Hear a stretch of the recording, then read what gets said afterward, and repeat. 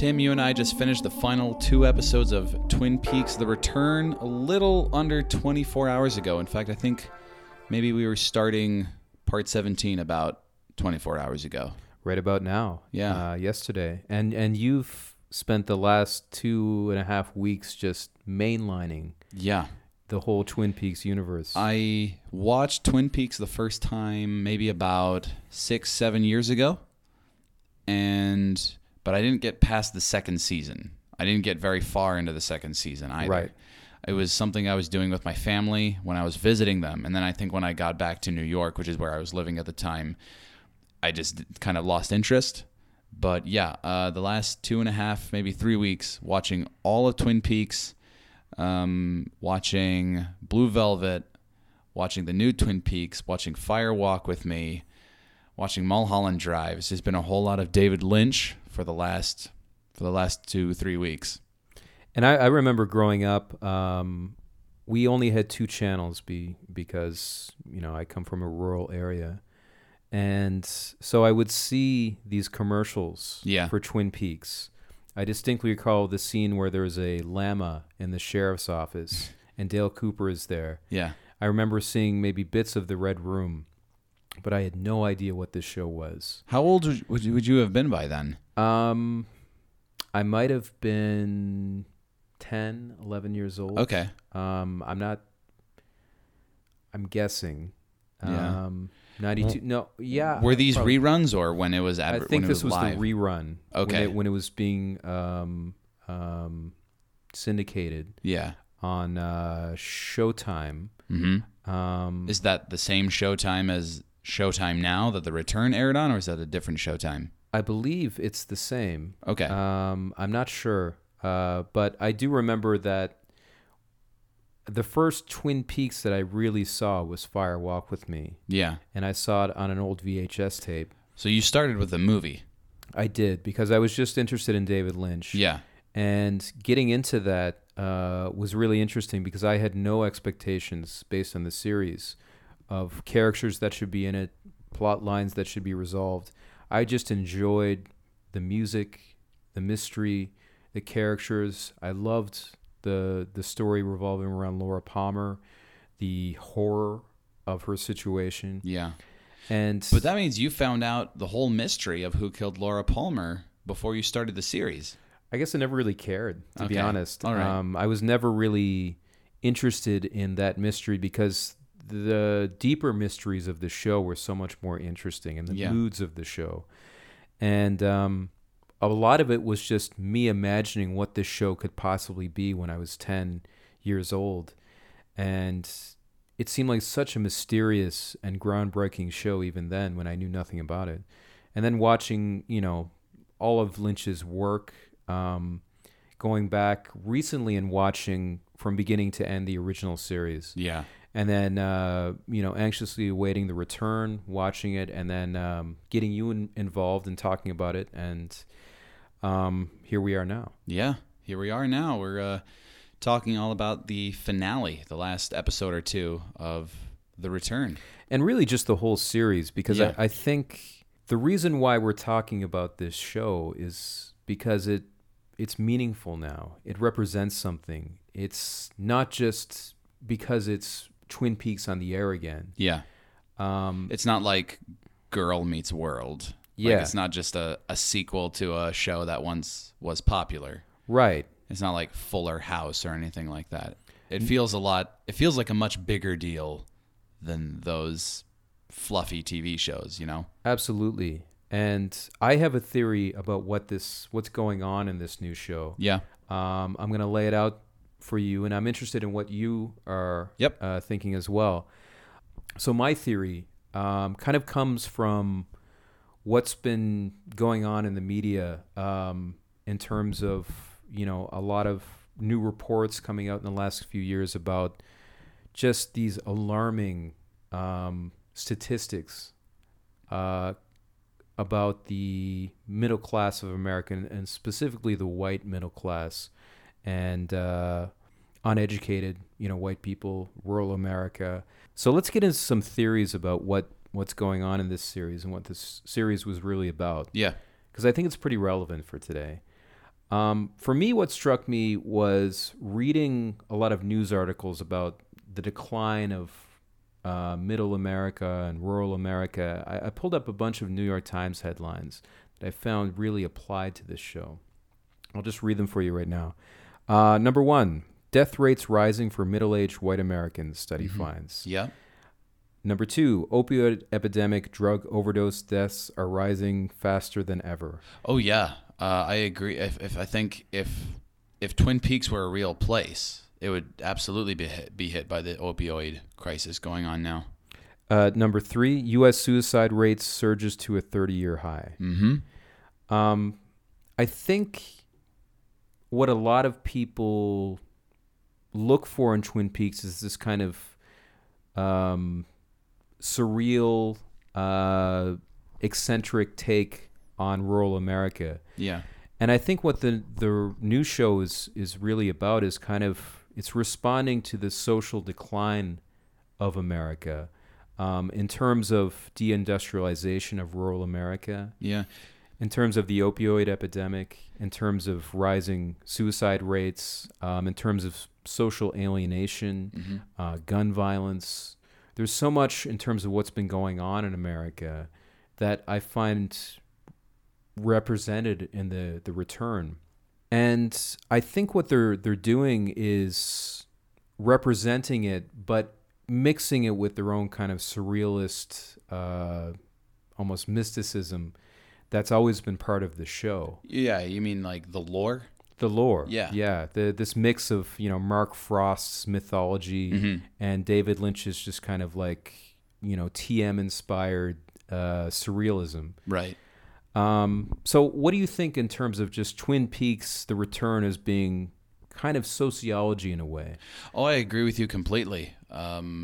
Everything that you've mentioned. I mean, you've got Dr. Jacoby talking about shovel your way out of the shit. Right. And he's just going on and on about, corporate conspiracies and how everyone is kind of playing a game against you and you're always going to lose. Right. And he's not really providing any evidence for what he's talking about. And it's in spite of that, but maybe because that he's not providing any evidence, that people just eat this up. Right. And regarding the gun violence, there's plenty of gun violence here. There was that guy who pulled a gun on Tim Roth and Jennifer Jason Leigh's character because they were in his driveway. Yeah.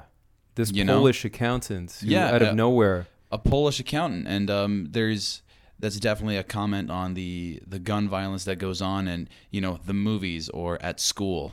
As well as the kids who, while Bobby and Shelley are having a conversation in the double R, there's just a gunshot that rings out, and it's a kid who's just found a gun in the back seat of a car that he's riding in. Right. Yeah. And then as well, like right behind them, there's this hysterical screaming woman and her daughter, or what we think is her daughter or niece, that's afflicted by this strange disease or something. She seems like a zombie almost. Yeah. But the weird thing about that bit is also that you don't really get the sense that there's anyone sick there until later, because it makes it sound like she's late for dinner or something. Like she just keeps talking about how she's being held up. Yeah. But there's definitely there's so many people living in trailer parks and everything. Well, there's a really heartbreaking moment when a guy says he's going into town to sell blood. Yeah. And that was really powerful. Carl Rod kind of helps him out. Yeah. Says, I don't like it when people have to sell their blood just to eat. Right. And that's a kind of comment, I think, on the economic hardship that's going on. And that comes right on the heels of hearing how much work this guy has been doing. Yeah. He said, examples like, did you mow the lawn? Did you get paid for that? Right. No. Right. Did you do this? Did you get paid for that? No. And that's why he's selling blood.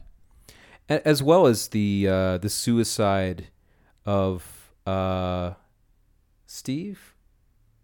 Yeah, Steve. Yeah. Steve. That just kind of, he's not a particularly good guy in the show, but he's commits suicide. It's never directly shown, but that's the assumption. Yeah. There's a number of scenes of kind of sick people or people who are beaten. There's just the drunk in the jail at the end. The drunk in the jail is disgusting. Oh, he is just repulsive. There's so many fights at the Roadhouse as well. There's a lot of infidelity that's being suggested, and I believe a really powerful image at the beginning of this series in episode 1 is when you see the sawmill. It's just been shuttered. Yeah. What's been keeping this town going is just stopped. Partly because of the fire, presumably, that happened in the original series. But I mean, they never got it going again. They never rebuilt it. Yeah. And everything that kind of made the town a kind of wholesome place has been just totally demolished. I mean, it's such a common theme in Lynch's work that you see an exploration of kind of like Americana, beautiful, wholesome Americana. The opening of Blue Velvet is a perfect example where you see white picket fences and roses, but then it leads to a guy getting a heart attack on his yard. Well, that's the underbelly, right? And you get a sense in Lynch's work that early on there is a center of America. There is a kind of wholesome a surface and an underbelly to that. And what you get a strong sense of in The Return is that there is no underbelly because the underbelly is the surface. The surface of America, especially rural America, is just this insane, violent, sick, decaying thing. Yeah. With a few kind of odds, good people or good things that happen. But the prevailing trend is towards, these really destructive things happening. Mm-hmm. There are a few instances of comments or commentary on healthcare in America too. Mm-hmm. There's that school teacher who gets beat up by Richard Horne, right, to an inch of her life, right, and she needs surgery, but she has no health insurance, and she's a school teacher, right. She's a school teacher who can't afford her medical bills, and then to a much lesser extent, there's that girl, I think at the end of part 9, who has a really terrible rash, under her arm, and that seems like such a quick fix, but you kind of get the feeling like she probably can't afford to go to get a consultation about that either. And she's probably addicted to drugs. And she's the one who keeps getting fired from her job because she keeps going in high. Yeah. And that's not really to pardon her, but that kind of shows you, again, how the underbelly is taking over Twin Peaks. Well, you get very few moments where you see like the nice surface reality. And the few instances where you do, it's immediately interrupted by this, lurking malevolence, like Shelley and Bobby together. Yep. And then Red appears outside the window, this seedy drug dealer type. Yep. She's never gotten past falling in love with the wrong people. Yeah. And even their kid, Becky. Yeah. Becky's in the exact same type of relationship that Shelley was in. And Laura Palmer, in a way. She's addicted to drugs. Yeah. Steve and her boyfriend is dealing drugs and abusive. Domestic turmoil is a prevailing theme here. Yeah. But there's such a sense of hopelessness about, this town and where it's going to go. And now I know you had a slightly different take on what this was kind of all about. Right. Well, I agree with everything that you're saying. I mean, as far as the themes go, that was something, because you started this series before I did. Right. And even before I had started The Return, you were already talking to me about how this is the decline of middle class America and everything. Right. So I was always very aware of that. Right. Watching it. But especially after having seen the finale, because there was a question that I was wondering going into the finale, or the last two parts, parts 17 and 18, was, will we have questions answered? Because there were so many questions after part 16. Right. Was, for instance, what happened to Audrey? That was a big question. Right. What happened to Richard? Is Richard actually dead because he's electrocuted to hell and then just disappears? But what happened to him? So there was a whole lot of things like that. Like, will we have questions answered? Right. And then it turns out, no, we're not going to have many questions answered, if any. There's a lot of loose threads. There's a lot of loose ends. I mean, Audrey didn't even appear in the last 2 episodes. Right. She didn't appear at all. Right. You know, there are still so many things, all these names that are being thrown out, like Billy. We don't know who Billy is. I kind of think Billy is the drunk in the cell. But, we didn't get that answered. That's been a suspicion for a while, that Billy was the drunk in the cell, but it's totally left hanging. Yeah, it's left hanging. So I think overall, the way that I've kind of made peace with the ending, so to speak, and because I didn't dislike the ending, I didn't dislike anything. What I think I might have liked a bit of a tighter resolution, because I was never expecting there was going to be a second part of The Return. But I think the way that I kind of came to appreciate it was that Twin Peaks: The Return is kind of like a very elaborate joke with a very long setup that you're just waiting for the punchline. But then the punchline is some anticlimactic pun or something like that. Something really goofy, but not really funny, not really worth the payoff. But that in itself is the joke, is that you're just getting fed all of this information in anticipation of something that never comes. And I think right there is why you can appreciate The Return. And in a sense, the original Twin Peaks. Because in the original Twin Peaks, Dale Cooper goes through all of this just to become the very evil that he's fighting. Right. And this as well, in The Return, you go through all of this, 16 hours, 18 hours, just for nothing to get answered. The real Dale Cooper you want to see not really showing up. He shows up very briefly. And then, there's the 2 characters, Dale and Laura, have time traveled. And that's it.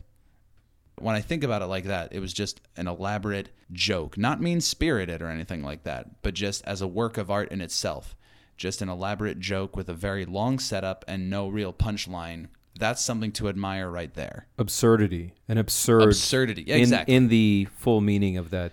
Yeah, because... And that's kind of reflective on the absurd situation that these innocent, hardworking, middle-class people are finding themselves in. Like their lives have just fallen apart. Middle-class America is falling apart. Everything is absurd these days. It's an absurd situation. And I think that's made even more relevant after one of my favorite moments in the whole series, which is Gordon Cole's turnip joke. Right. He's talking about to a French woman who says someone that she knows who's a turnip farmer. Is that right? A turnip farmer is missing. And then he just says, all right, well, don't worry. He'll turn up eventually. Right. And there's no payoff. No one's laughing. Albert's not laughing. Gordon Cole's not laughing. And he just says it doesn't translate well. She's French. Right. And that's kind of, to me, how the whole series ends up. Right. It's just an elaborate joke with a stupid punchline, but that's the point.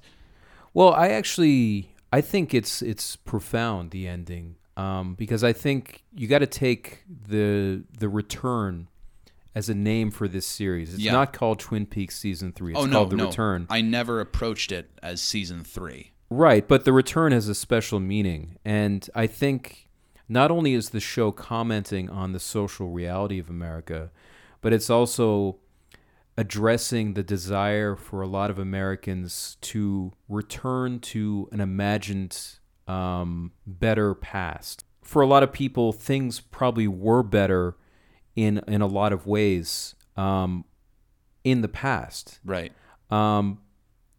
You can look at Twin Peaks from the original series and look at it now. It was better in so many ways back then.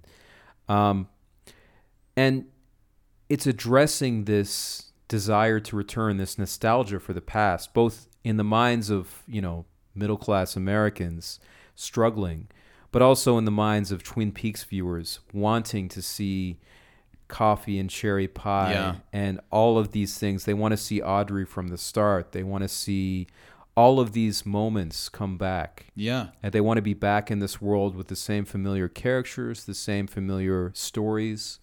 They want to see Dale familiar Cooper. Music. There wasn't a lot of the music used at all, and exactly, it was intentionally unsettling and disturbing, and I also think, and this is what makes it very profound for me, is that not only is it addressing the social conditions and the nostalgia for the past, but it's also doing at the same time addressing the media landscape of all of these reboots and remakes and revivals of old shows and old movies that in a weird way are trying to, I think, comfort people who are, longing for a past version of America, an America from their childhood.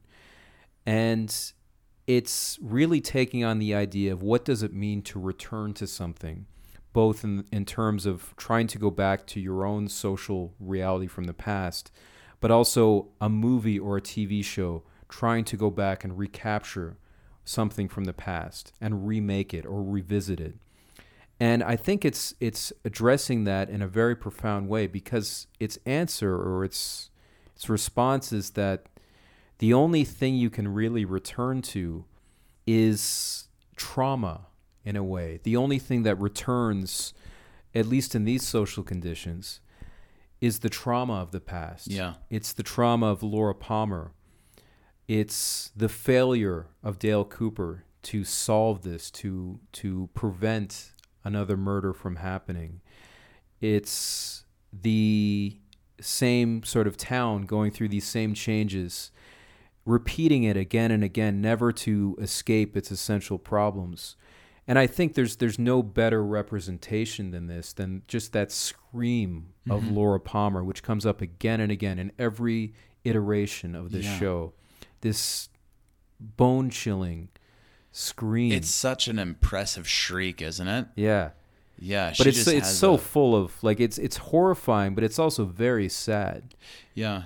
Because it's just the most primal scream of this woman who's gone through such a traumatic event, and it signals that the trauma of the past can't be extinguished simply by finding the killer or simply by the town, recovering and getting over it. There is something that's kind of that supersedes those things, or that overflows from that. And you see that in a lot of Lynch's work, I think. While at the same time showing that, for a TV show to return to the same landscape that was there before is not a comforting thing, nor should it be. Yeah. The show's ultimate moral statement, I think, is that returning is a very painful thing. And there was a great quote that I read in terms of how they kind of structured the story, how they presented the characters from the original series. Okay. It said Cooper wasn't simply gone for all those episodes, in the guise of Dougie Jones. Sure. He was being strategically withheld until we simply couldn't bear a world without him, or the violent, cruel place it had become. And I think that strategic withholding goes for every character. Yeah. Audrey, Cooper, Shelley, Norma, Ed, James, they all were withheld strategically until they played a place in the story. Dougie Jones only exists because he's a concoction of evil Cooper. And it's because of this plan that evil Cooper has to not return to the Black Lodge that Dale Cooper is stuck as Dougie Jones. So this whole time that you want to see Dale Cooper, you can't. And it's all evil Coop's fault. And that, in a sense, I think adds a lot of heat to evil Coop, and it just makes you hate the character even more and makes him even that much more despicable. Yeah, it's true. He is the cause for the audience not getting Dale Cooper. Yeah, he is the very reason why you don't get the Dale Cooper that you want. Right. It's all evil Coop's fault. So it becomes his evil becomes much more personal and relatable. Yeah. Yeah, you're totally right. I mean, it was kind of a typical brilliant Lynch Frost creation where it seems such a bizarre choice at first, but then when you pick it apart, it seems like the perfect choice. Yeah. Dale Cooper was kind of the heart and soul of the show, what a lot of people look forward to seeing again. A comforting figure amidst, so much horror. Yeah. And to have him taken away was a bold step. But I think there was a real purpose behind that. I originally found Dougie Jones a little grating. Yeah. When episode 3 came around, I found it kind of funny, but a little hokey and repetitive. I felt like I got it. I felt like I'd seen this kind of character in Being There. And, this kind of idiot savant. Yeah. So I felt it was a little cliched and repetitive, but there was something about a moment when the one-armed man said, "Please come back." Yeah, you have to wake up. You have to wake up. It kind of struck me that Dougie Jones is being denied, strategically denied or withheld. The return of Dale Cooper was really mirroring the desire of people to see, this good force come back and return. But also, I think Dougie Jones, with Janie and Sonny Jim, it kind of gave us an opportunity to see a kind of middle-class success story, I'd say, because they find themselves in trouble with loan sharks. The original Dougie Jones was cheating on his wife. They have plenty of problems. There are people out to kill him, in fact. But I really think going on this journey with Dougie Jones and Janie and the whole family was a way of examining the American dream. Yep. Not only as a contrast to the horrors of what Twin Peaks has become, and a chance for them to kind of have some fun with some comedy and stuff, but also just kind of the fraudulence of what the American dream has become. Because you have a family that's given wealth and that, through seemingly their hard work or persistence has been able to, rise above their social circumstances. But it's totally a fraud. I mean, not only was Janie's husband manufactured by Evil Coop to keep him out of the lodge, but her love and affection for him only grows the more he physically looks attractive. The minute that she notices in the doctor's office that he's much more in shape. Yep. But he also provides her with a car and money, and Sonny Jim with a playset. Even though he's a vegetable. Right. Yeah. And there's a certain tragedy in that nobody seems to really notice or care that Dougie Jones just totally changed physically. Yeah. I mean, within seconds. Yeah. Jade goes to the bathroom. She comes back. He's much thinner and is wearing different clothes and has a different haircut. Yeah. And she's kind of like, and he's vomited this poison. Yeah, this weird Garmon Bozia concoction stuff. And she's like, what's going on? Why, you've changed. Okay, let's go. Yeah. He gets home after a few days, presumably of being gone. Janie's upset.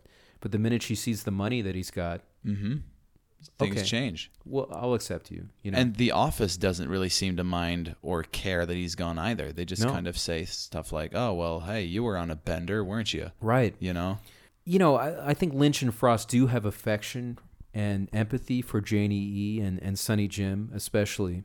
But you just cannot deny that this whole thing, this whole kind of American dream story that they live throughout the return, is a total fraud. Yeah. And I think they are commenting on how the American dream itself has just become totally fraudulent while empathizing with the people caught up in trying to realize it. Dougie Jones was a very profound character in that sense because, it's kind of the opposite of what's going on in Twin Peaks. Twin Peaks itself is kind of the decline, maybe like the more noticeable in terms of the physical decline of the middle class, whereas this is how success and money can even turn you into just a zombie. And self-perfection. Yeah. But yeah, you're very right. They almost prefer him as a zombie than as kind of like a person exercising their free will. Yeah. But also, being complicated. For that way, I guess in a way, the perfect subject of the American dream is just this zombie who walks through life, just getting lucky. So Dougie Jones, in the end, I know there were a lot of people who hated them. Perversely, in a weird way, I liked watching Lynch and Frost do something bold or unexpected, and watching it drive people crazy. Because Lynch has been around for a long time. If you don't know his tendency to do this, I mean, what did you expect? He was not going to spoon feed anything or make anything easy or go anything the normal route. I like that you said he wasn't going to make anything easy, because there's so many things here, even before you're not going to get any explanations. They're just frustrating to watch. Every scene Audrey was in with her husband Charlie was very frustrating to watch, because they keep talking about people you don't know. It's so disorientating. It's very disorienting. Yeah, it's very disorienting. They're just talking as if they've explained everything to you, and that as if they're developed characters, and they're not. We've never met her husband Charlie before. I think almost every setup in this show, and the Audrey was a good example, was set up for a reason that oftentimes, and I'd say in the Audrey case it did, when it was revealed what the setup was or was for, it was genuinely shocking or horrifying, or just totally made you want to applaud, like the return of Coop. Now, where they went with that next was not always almost never, satisfying.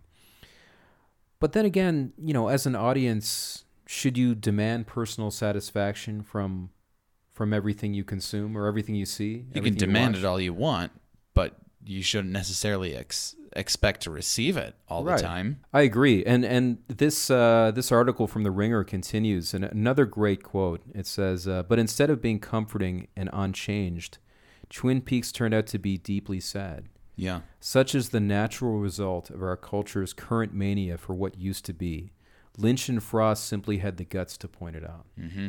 And I think that's ultimately why this is such a profound show. Yeah. It changes what TV is about, both as a new, original, form of programming with the possibilities for new types of shows, but also reviving or returning to an old show or old movie and carrying it forward. So on so many levels, this is a really profound show. Most, if not all, TV show reboots would kind of just try to do the same thing that they did before. Right. Just like, well, you liked this 20 years ago. You liked this 15 years ago. We're just going to do this again because we know that you liked it. Fan service. That's what Arrested Development tried to do. Right. 5 years ago or something like that, when they did season 4. Right. They called it season 4. And they said, well, this is what would have happened if we had done a season 4. Right. And they tried to do it, and it couldn't have been the same. Yeah. They couldn't get all the actors together, and it wasn't the same. Yeah. And Twin Peaks, with everyone being a lot older, with the social situation being very different now than it was in 1990, of course it was going to be different, and they went in that direction. They went in a completely different direction. Well, that's such a good point to mention how everyone is aged, because it's something that the show shows openly. They're not trying to hide that anyone's age. It's front and center. There are so many old people in this show. I don't think I've ever seen a show or a movie with quite so many elderly people in it. And Ed Hurley, I think, is a great example. He looks very old. He was retired for 17 years. Yeah. And he came out of retirement to do this show. And so, I mean, aging is such a big part of this as well. Just kind of showing, is that I think when you go with a younger cast, it's much easier to get caught up in the glamour and the romanticism of these young people in high school or university. But when you take people out of that situation, it's a much starker reality. Well, maybe now might be a good time to get into the ending. Yeah. and your reactions, your thoughts about what it meant. Right. Well, if you just want to talk about the ending, you just want to talk about the ending? I think we should treat the two final episodes as the finale. As the finale, okay. All right. Well, in that case, let's start with part 17. Let's start with part 17. Before we watched these episodes, I asked you some questions. I said, what do you expect from these episodes? And I think we both kind of agreed that maybe part 17 might move plot.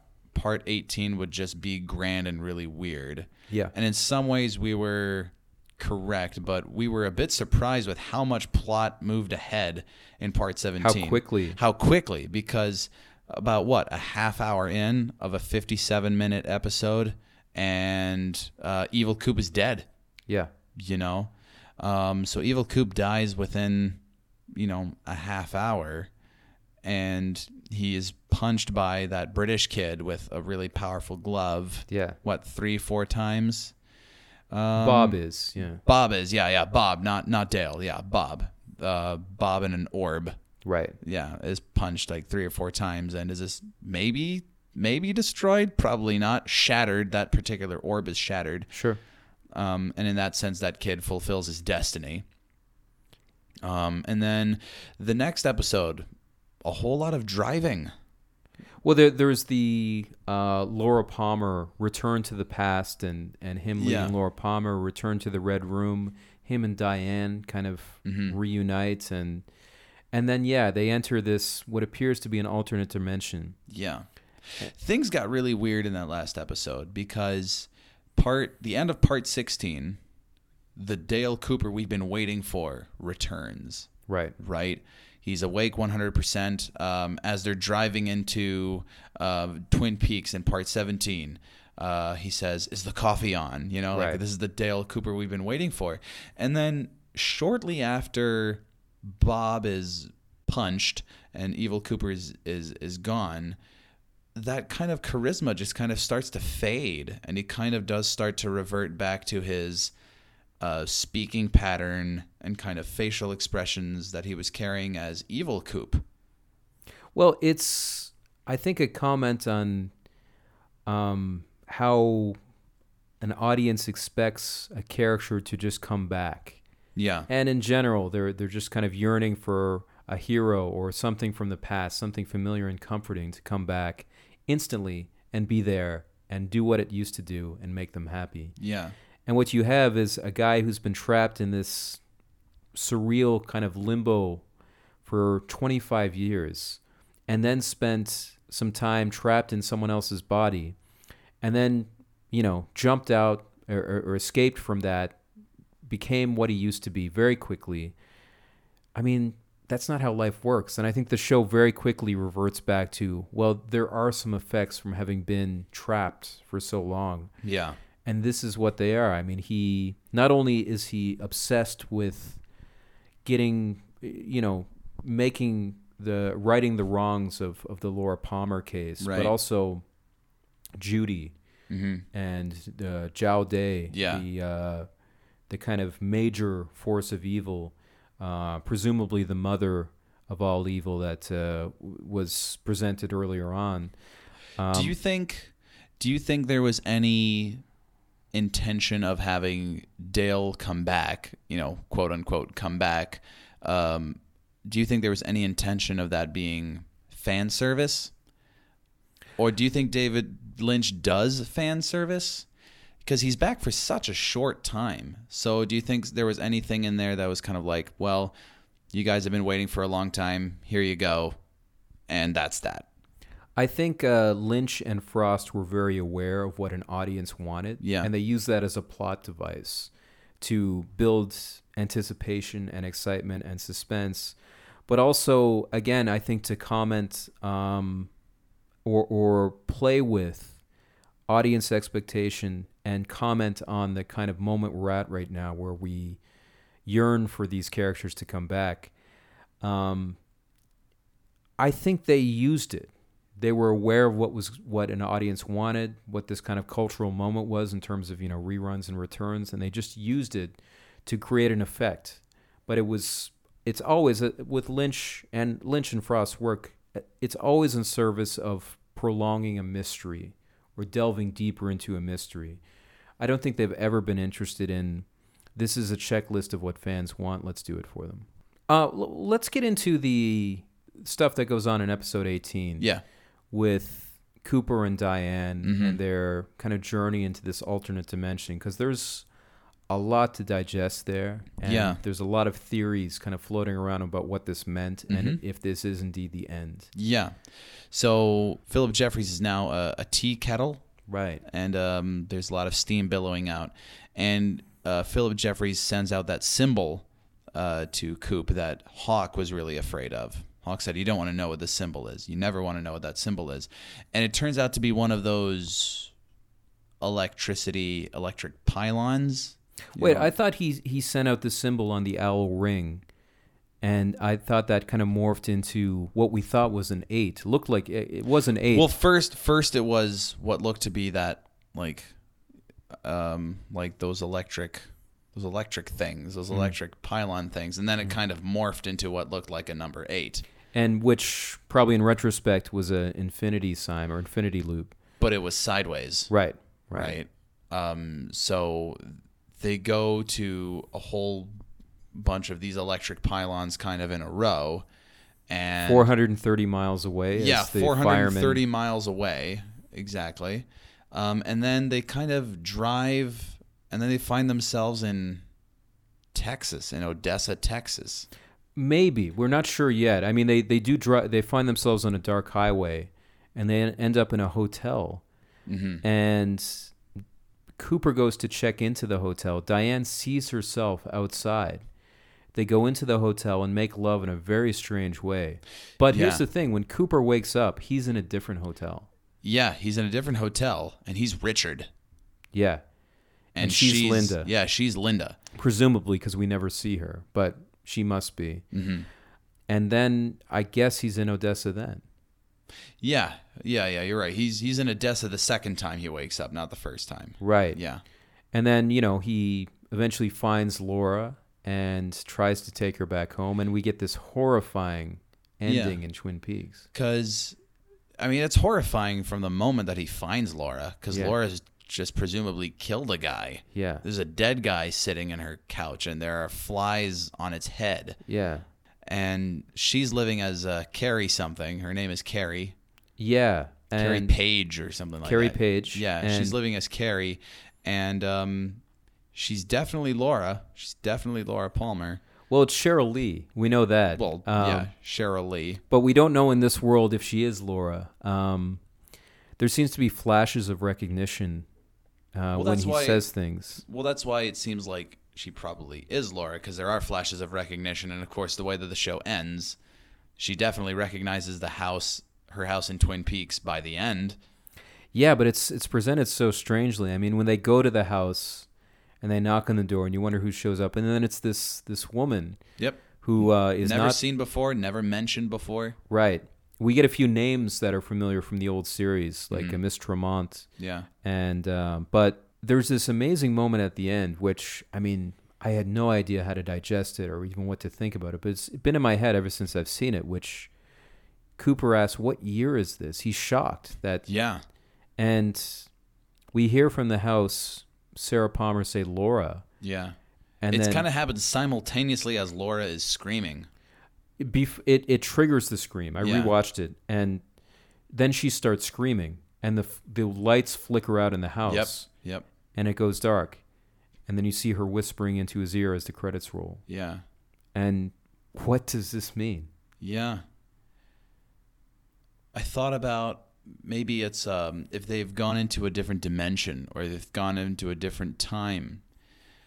The flickering lights, the hearing of Laura, her kind of getting her memory back, could potentially like the dimensions kind of bumping into each other. Like they've kind of crossed into one, or if it's not the dimensions themselves, it's maybe them bumping into, they've crossed the threshold, but maybe they're kind of floating temporarily kind of in between the two, and it's showing up that way. through the lights flickering on and off, what Laura is hearing, and Laura's memories that are causing her to scream because she doesn't remember up to that point. Well, I'm convinced. I was convinced that it was a setup for another season, and it still could be the case. But we can get into that a little bit later. What I've been thinking about today is if it is a self-contained series and this is the end. Yeah. I think you just have to go back to the title of the show. I mean, it's a return. He's returning. We expected the return to be the return of Dale Cooper, the return of Twin Peaks back to its old state, and the return of the Twin Peaks to the TV world that it kind of gave so much to and transformed when it originally came out. And we find out that the return is kind of an impossibility, but to the extent that anything returns, it's just this deep, horrifying terror and dislocation. The return is maybe just, the trauma of Laura Palmer.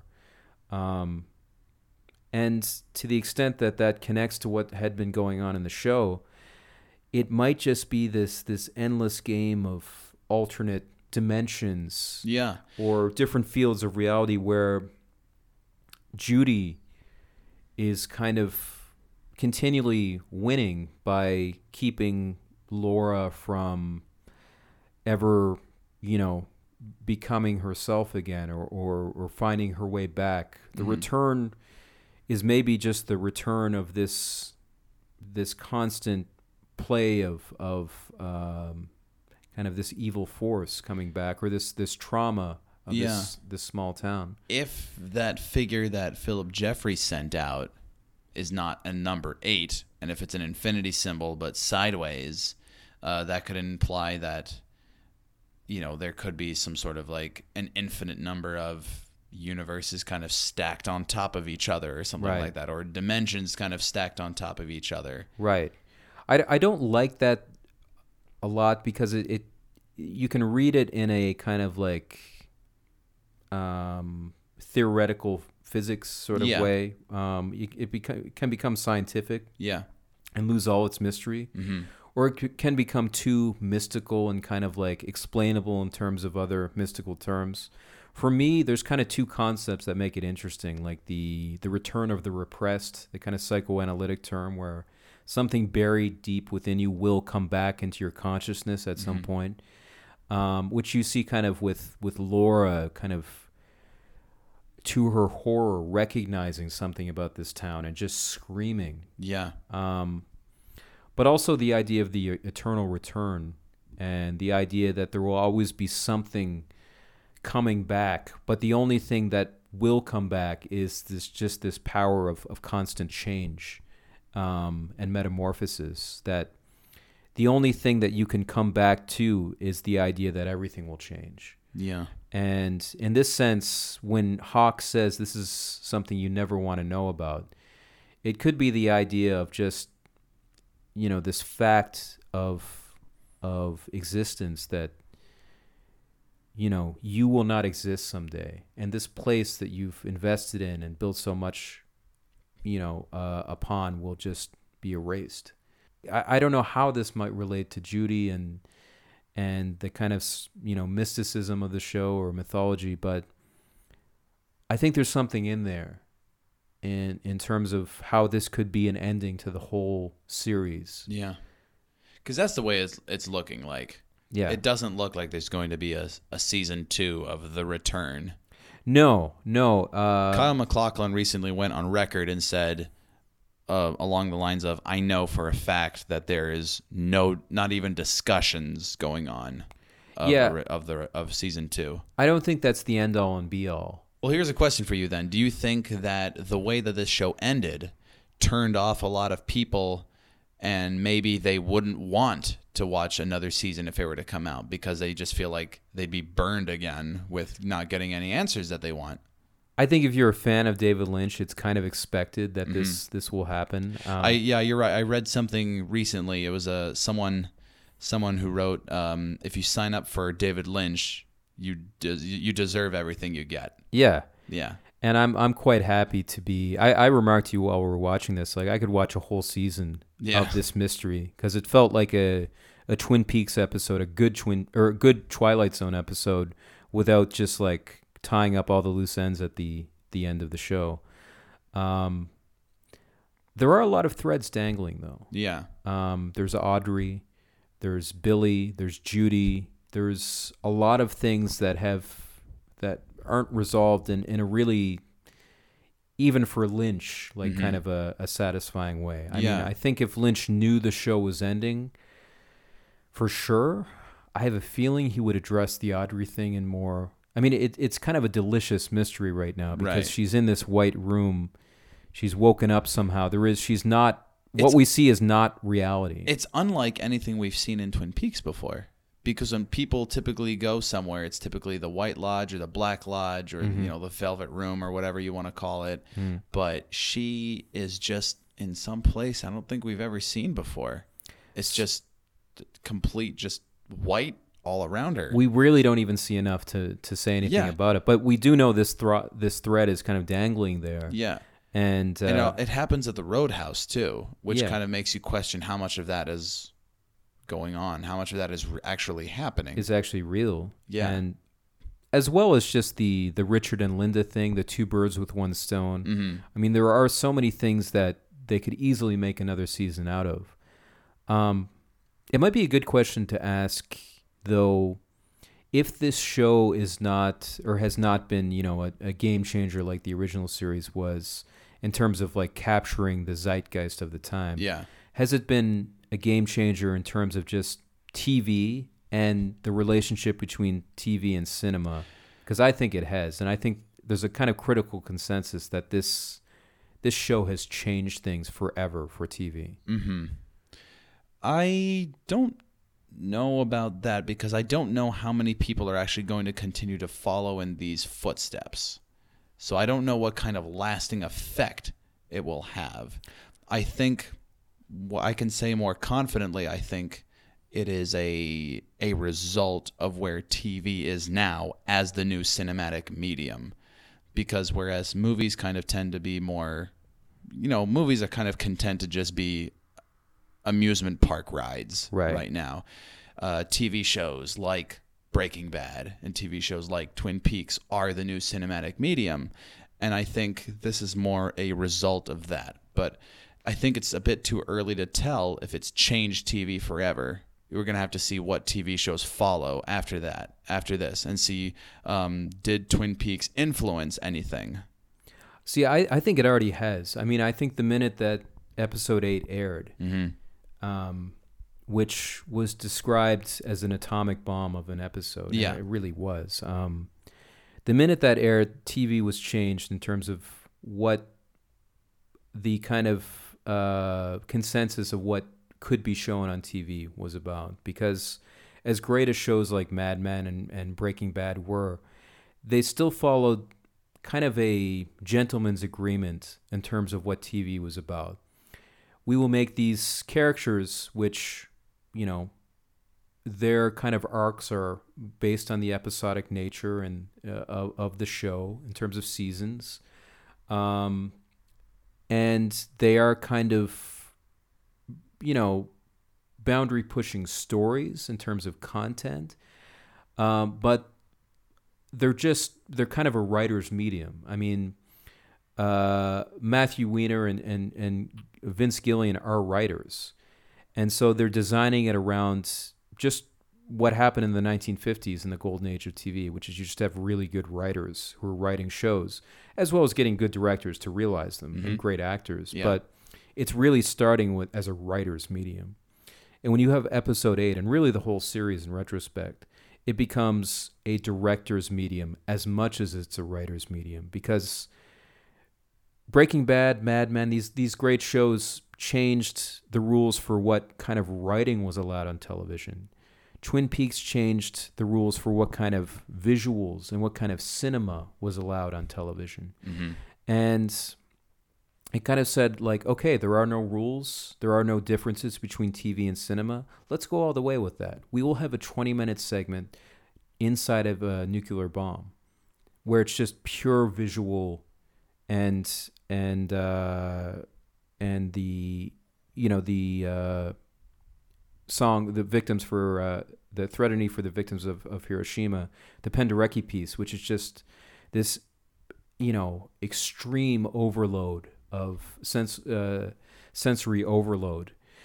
And to have something that, is as kind of like groundbreaking as the Stargate sequence from 2001, just on a TV show, was kind of unthinkable until Lynch did it, and Lynch and Frost did it. Right. And I think going forward, TV is not just going to be defined as, really good writing and controlled by writers. It's going to become a truly cinematic experience in terms of being just as much a visual and directorial thing as a writer's thing. I hope so. I mean, I would love it if TV goes into that direction. But I think what David Lynch and Mark Frost accomplished, especially David Lynch as the director of these episodes, is outstanding. I think it's too early to tell if it will actually make that difference. Just based on the critical consensus, I think what you'll see is directors, writers, TV producers being inspired by it before audiences really catch up to it. I think this is like, a lot of great cinema and TV. It's ahead of the audience. When you have a show that in the original run was totally groundbreaking in terms of what sort of stuff could be seen on television, and then a revival of that series that just kind of leapfrogs all this amazing television to be the most original sort of television, that's an amazing thing. Part 8 was an absolutely outstanding piece of television. I'd never seen anything like it. That's just the consensus. I mean, nobody who watches episode 8 walks away feeling unchanged. Yeah. It's just kind of one of these moments where you ask yourself, what did I just see? How can I even comprehend this? Like, how can I make sense of it? And the fearlessness in terms of expecting and respecting an audience enough to say, they will be comfortable asking themselves not only like, what does this mean, but what is this? And I think that's very important because in an era of movies now where audiences are being spoon-fed every stupid bit of information, like with the new Han Solo spin-off movie coming that will answer the question that nobody asked is, how did he and Chewie ever meet? Right. We are being spoon-fed all of this information, and I can really admire and respect and appreciate David Lynch for not spoon-feeding us anything. Yeah. He's offering us a spoon, hiding it somewhere, and letting us find it. It's a sign of someone who respects the audience. Yeah, and absolutely. To have a show that's both extremely relevant but also extremely challenging is a great thing. It might be a good time to kind of look back on the return and talk about your top moments. Let's say top 5 moments. Sure. What do you think? Why don't you start first with your number 5? So my number 5, I would have to say, would be the relationship between the Blue Rose Task Force. First, we have a great return of Gordon Cole and Albert. Yep. And then Tammy, who's I think a great addition. Yeah. And then Diane comes into it, and Laura Dern and David Lynch are just they're a power team. They're amazing every time they do anything together. And to see this team assembled with such an odd working methods, and so much of it was so funny to see them back together. For me, that was number 5. Okay. My number 5 would be maybe Mr. Jackpots. Okay. I was a big fan of part 3. A big part of that was Mr. Jackpots when Dougie just keeps winning at the slots. Right. Just him pulling down that lever and just shouting, hello, and then just winning all this money. Right. Lynch can so seamlessly bounce from horror to comedy in the span of a few seconds. Right. Right. And this was some really good comedy, some really funny stuff coming out of an otherwise really bizarre episode. So that's why Mr. Jackpots gets my number 5 spot. Okay. Number 4, I would have to say, would be maybe Evil Cooper. I really loved what Kyle MacLachlan and Lynch did with Evil Cooper in terms of how he's portrayed. I think they worked a lot on making him distinct. But MacLachlan's portrayal of it and the writing that was given for this character, the situations he was put in were so dark and just truly felt evil. I love his first appearance when you get that song playing, and it's a Lynch remix that's been slowed down to, the great arm wrestling scene. It's absurd and horrifying and cool at the same time. And basically, the whole setup of where they took the end of the original run and made this character who's just such a force for evil, but also just so driven. There's a great line early on where he's talking with Ray, his henchman, and about the coordinates. He said, yeah, I'll get the coordinates you need. He says, no, I don't need anything. I want them. Yeah. And it just really suggests how he's just an embodiment of pure desire, unfettered by any sort of social norms or anything. And I loved what MacLachlan did with that. Fantastic performance. Kyle MacLachlan's your number 4. Well, since you've done that, I'll say my number 4 is Philip Jeffries. Yeah. I loved Philip Jeffries in this show. It's a pity that David Bowie passed away before he could film his scenes. Right. But David Bowie has such a distinctive face and such a distinctive personality. There's no way they could have cast anyone else to be Philip Jeffries. No way. No, it's so true, So Lynch does what he does very well. He just recast Philip Jeffries. He recast David Bowie as a giant tea kettle. Yeah. And for some reason, it just worked. I thought it was really cool. When Dale Cooper and the one-armed man are walking through the trees, which is also, the convenience store. The convenience store. I got this tingle. I got this sense of emotion, like something huge was going to happen. Like it's finally Cooper seeing Philip Jeffries again. Yeah. Yeah. Philip Jeffries is my number 4. Yeah, and also the way that they incorporated what was really a huge kind of loose end or totally inexplicable moment in Fire Walk With Me, where Philip Jeffries appears in Philadelphia in the FBI office, and he says, "Who do you think that is there?" Oh, I know. And to go back to that and contextualize it in terms of, is this Evil Coop already? Yeah. Is he's from the past, but maybe from the future? Because that might explain why he's in 2 places at once on the security camera. Yeah, and to explain that, to have an explanation 25 years in the making or longer, and genius. Yeah. Yeah. What's your number 3? On to number 3, I'd have to say episode 8.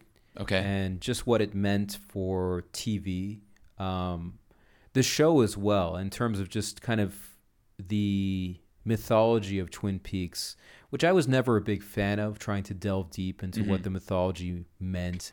I was always more of a fan of David Lynch's kind of just surrealism, where he would come up with these ideas and just do them without needing to explain to himself or others what they meant, because they retain such a mystery and they're so powerful. Right.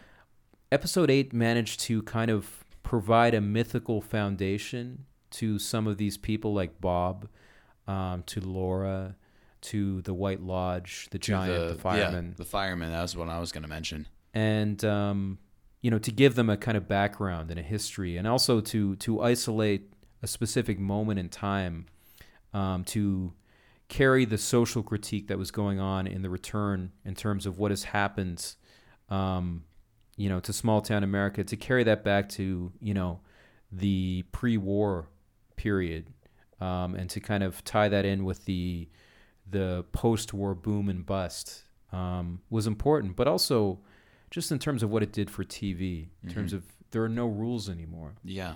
You can show these things on TV. You can bring all the power of experimental cinema to television.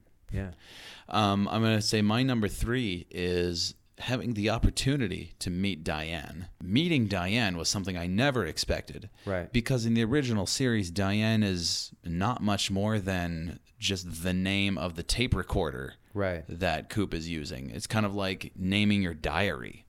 To really personalize Diane and to have Diane be this really strong, cynical woman who just is just bursting with personality and just is one of the strongest characters in the entire series, was a real treat to watch, especially being portrayed by Laura Dern. Yeah, there's not enough praise that can be laid at the feet of Laura Dern. I mean, she's just incredible. Really, really fantastic. And she's been incredible in Blue Velvet and Inland Empire, and she's incredible again. Wild at Heart, she was fantastic in, and she's at her best, arguably, here. Yeah.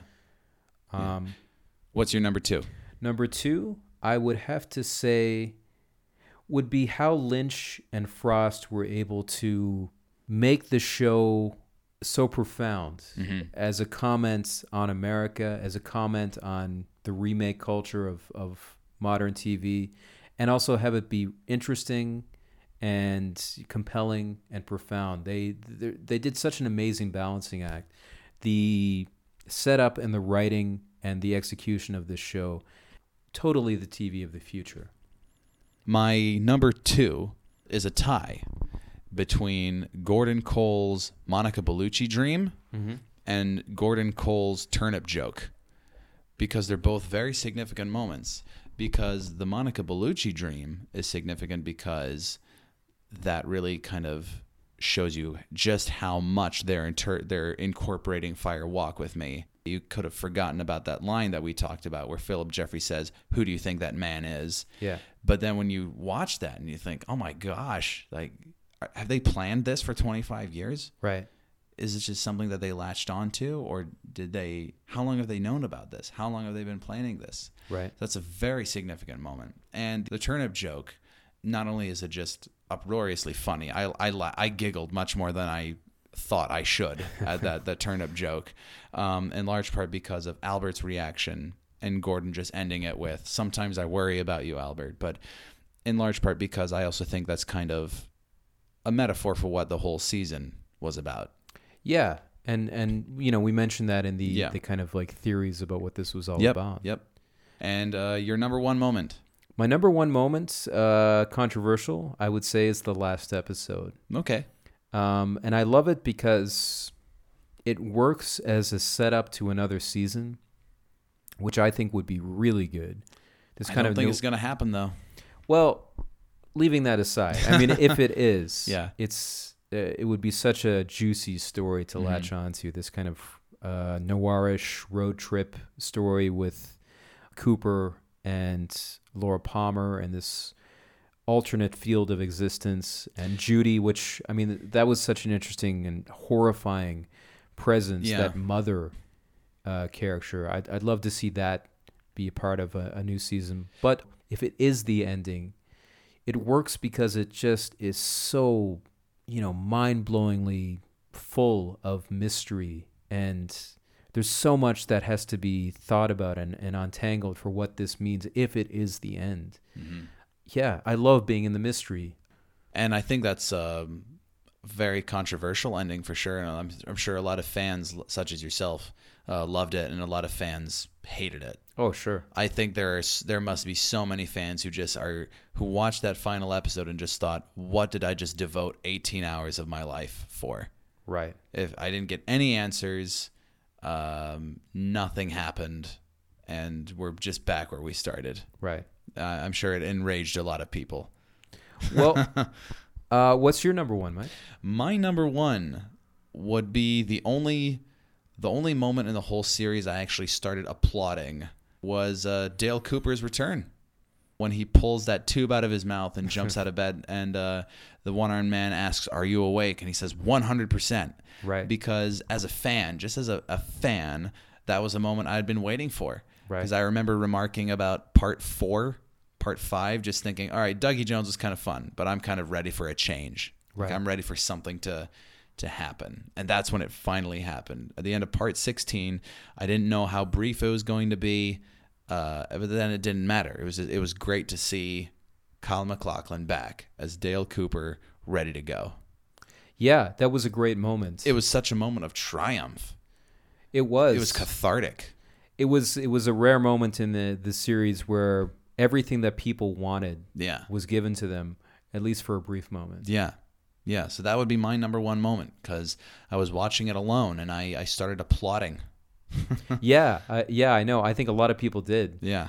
Fantastic moment. And it was great to have a glimpse of, the old Cooper back in action. Yeah. It was really good. Thanks for discussing the new Twin Peaks with me, Tim. Thanks, Mike. It's been a lot of fun. Yeah, I don't think I'll ever be the same. Hopefully not. Hopefully not. It's changes for the better, and that's what good TV does. See you next time.